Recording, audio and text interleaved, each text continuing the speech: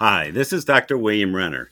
Thank you for joining me in this evidence based medicine talks about wellness.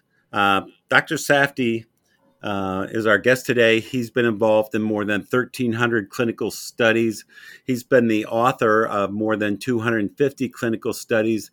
He lectures at universities, medical schools, including Cornell Medical School on nutrition, one of the few doctors that actually lectures on nutrition. And today we're going to talk about diabetes, kicking your blood sugar to the curb. Alan, tell us what you've got to tell us. Well, thank you, Bill. You know, I really want, let's step back and say, what is diabetes? Because a lot of people hear the word and most people know what it is, but not all. And it's a disease in which your blood glucose, your blood sugar levels are too high. It's very simple. Where do we get most of our glucose from? It comes from the foods we eat. What drives glucose into our cells? It's insulin. Insulin's a hormone that helps get glucose into the cells so our cells can use them and make energy. So we do need glucose. I mean, glucose is not evil. We just need the appropriate amount. So there's two different types of diabetes. Type 1, your body um, does not make insulin or make adequate amounts of insulin. And type 2, which is a majority of people that have diabetes right now, the more common type, not immune related or autoimmune related, and our body does not make or use insulin very well. And what happens when we have this? It can cause serious problems, not just, to one organ, but multiple organs. It can damage things as, your eyes. It can damage your kidneys. It can damage your nerves. It can damage your heart. It can lead to strokes.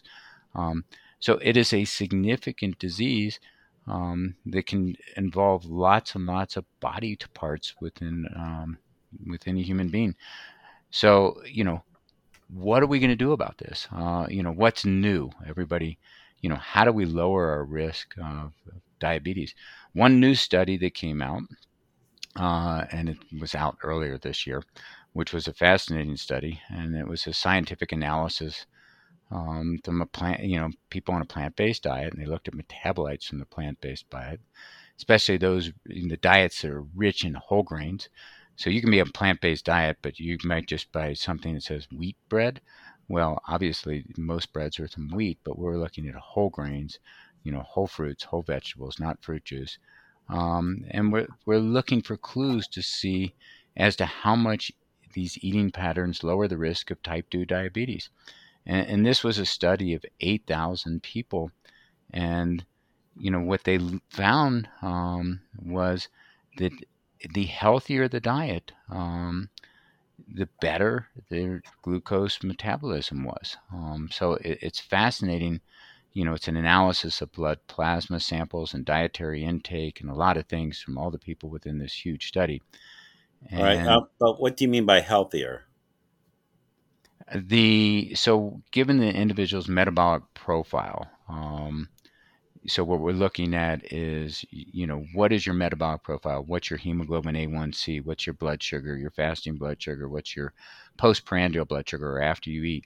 Um, there's a growing trend in nutritional research where we look at metabolic profiles in individuals, not just a simple blood sugar that we're looking at. And what we found is that, a primarily unhealthy plant-based diet was one that included mainly refined grains like white bread and pastas and fruit juices and potatoes and sugar-sweetened beverage and sweets and desserts. Um, and then we looked at the metabolites from consumption of polyphenol-rich foods. And what are those? Fruits, vegetables, even coffee, legumes. Um, and there was a much lower risk of diabetes with that kind of diet. So starting early, thinking about, we have from a very basic scientific level that these diets work. The consumption of polyphenol rich plant based diets, and, not fruit juices, but whole fruits. Not just a piece of lettuce on your Big Mac, but lots of vegetables, legumes, all were linked to a lower risk of diabetes. And this is not a small study. So, what other things, can help in regards to this? one of the things, and what new things, we all know about exercise, and I'm not going to discuss that again. It's tremendously beneficial in regards to glucose metabolism. Exercise actually drives glucose into the cells. But a poor night's sleep impairs glucose control the next morning, which is something that's really new. We found that out last year. Going to bed later than usual or getting a poor night's sleep are both associated with impaired blood sugar response to breakfast, meaning if sleep is really important for a lot of things, for your heart, for your brain, and lots of things. But it's something that we didn't know is it's really important in regards to glucose control. So we're talking about diet, we're talking about exercise, and now we're adding sleep are fundamental components of a healthy lifestyle, especially in regards to how we affect blood glucose control. And generally healthy people, this study was done. So, better sleep, better glucose control. And, there really wasn't a tremendous association between length of sleep period, but, trying to go to bed around the right time, getting enough sleep, adequate longer sleep periods were associated with lower blood glucose following, a high carbohydrate meal or a high fat diet that one would take in. So, make sure that that's incorporated into your wellness structures that you're taking a look at. And it is really key. It is a pillar of health, actually. So sometimes compensating for a bad night's sleep, a lot of people will consume a very sugary breakfast or energy drink or something like that, and that even makes it more detrimental. So think about that. And one of the last studies that I wanted to mention was a really interesting study. And again, it's a meta-analysis study. So it's analysis of multiple studies together. So, what we're looking at is a culmination of lots of research. And we take a lot of research and we take that and we look at it and take all that research and say, what can we do with this? So this one relates to vitamin C. And we thought, well, there's not much we can do about this type 2 diabetes or pre-diabetes. And pre-diabetes is a huge problem in the United States. And I don't think I discussed that, but pre-diabetes is, a very significant problem that we have in the United States. The hemoglobin A1C will be trending upwards in people. So, the vitamin C studies concluded that, and it was out of these randomized controlled studies, so they weren't poor studies, that maybe vitamin C may be beneficial in controlling hemoglobin. So the glycosylate hemoglobin or hemoglobin A1C, they looked at serum insulin resistance, and other patterns. And it showed there may be some benefit for vitamin C in blood glucose control. So should we take vitamin C supplements? Not necessarily. Should you be eating whole, fruits that have lots of vitamin C? Yes, probably.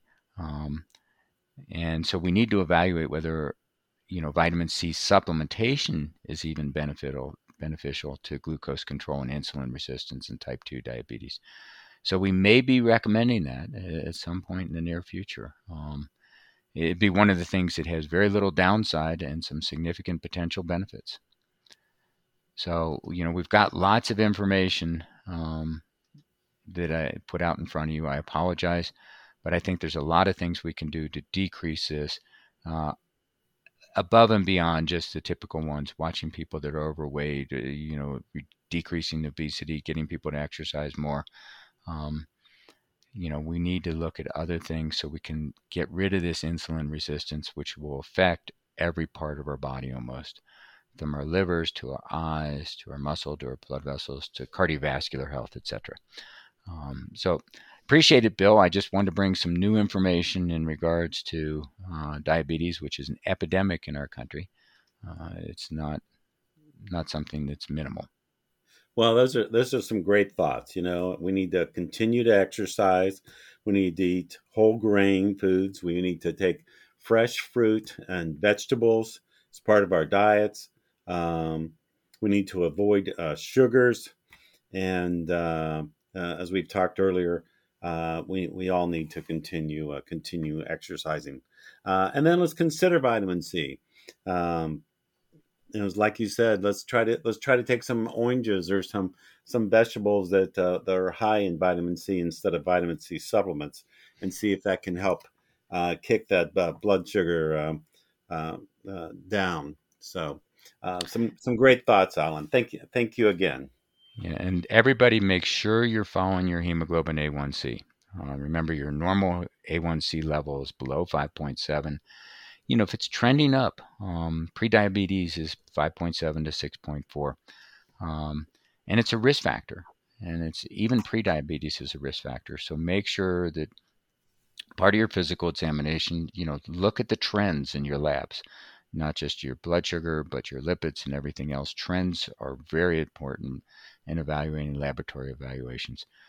We don't want to look in one evaluation without taking a look at the multiple years prior. And you can lower your hemoglobin A1C, and it can be done with relatively simple measures. So, everybody, take care of yourselves. And I appreciate if you listen to this, and thank you again. Thank you very much, Alan. If you like our podcasts on evidence-based medicine, please go ahead and tell your friends about it, and stay tuned for some more podcasts. Thank you.